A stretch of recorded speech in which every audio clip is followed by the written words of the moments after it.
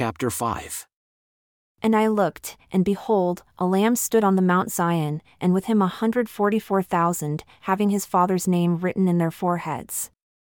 And I heard a voice from heaven, as the voice of many waters and as the voice of a great thunder. And I heard the voice of harpers harping with their harps, and they sung as a new song before the throne, and before the 4 beasts and the elders, and no man could learn that song but the 144,000 who were redeemed from the earth. These are they who were not defiled with women, for they are virgins. These are they who follow the Lamb wherever he goes.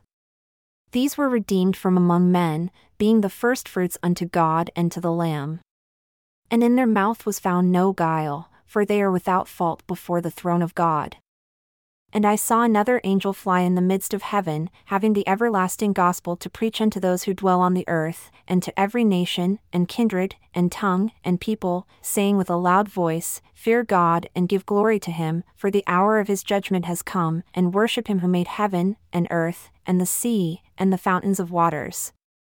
And there followed another angel, saying, Babylon is fallen, that great city, because she made all nations drink of the wine of the wrath of her fornication. And the third angel followed them, saying with a loud voice, If any man worship the beast in his image, and receive his mark in his forehead or in his hand, the same shall drink of the wine of the wrath of God, which is poured out without mixture into the cup of his indignation, and he shall be tormented with fire and brimstone in the presence of the holy angels, and in the presence of the Lamb. And the smoke of their torment ascends up for ever and ever. And they have no rest day nor night, who worship the beast, and his image, and whoever receives the mark of his name.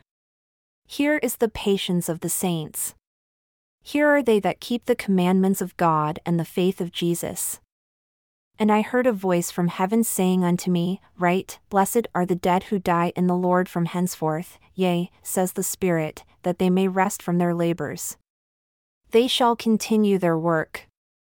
And I looked, and behold, a white cloud, and upon the cloud, one sat like unto the Son of Man, having on his head a golden crown and in his hand a sharp sickle.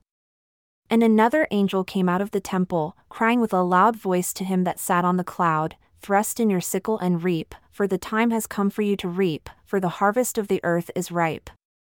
And he that sat on the cloud thrust in his sickle on the earth, and the earth was reaped.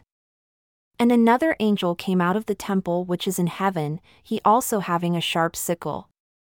And another angel came out from the altar, who had power over fire, and cried with a loud cry to him that had the sharp sickle, saying, Thrust in your sharp sickle and gather the clusters of the vine of the earth, for her grapes are fully ripe. And the angel thrust in his sickle into the earth, and gathered the vine of the earth, and cast it into the great winepress of the wrath of God. And the winepress was trodden outside the city, and blood came out of the winepress, even unto the horse bridles, by the space of 1,600 furlongs.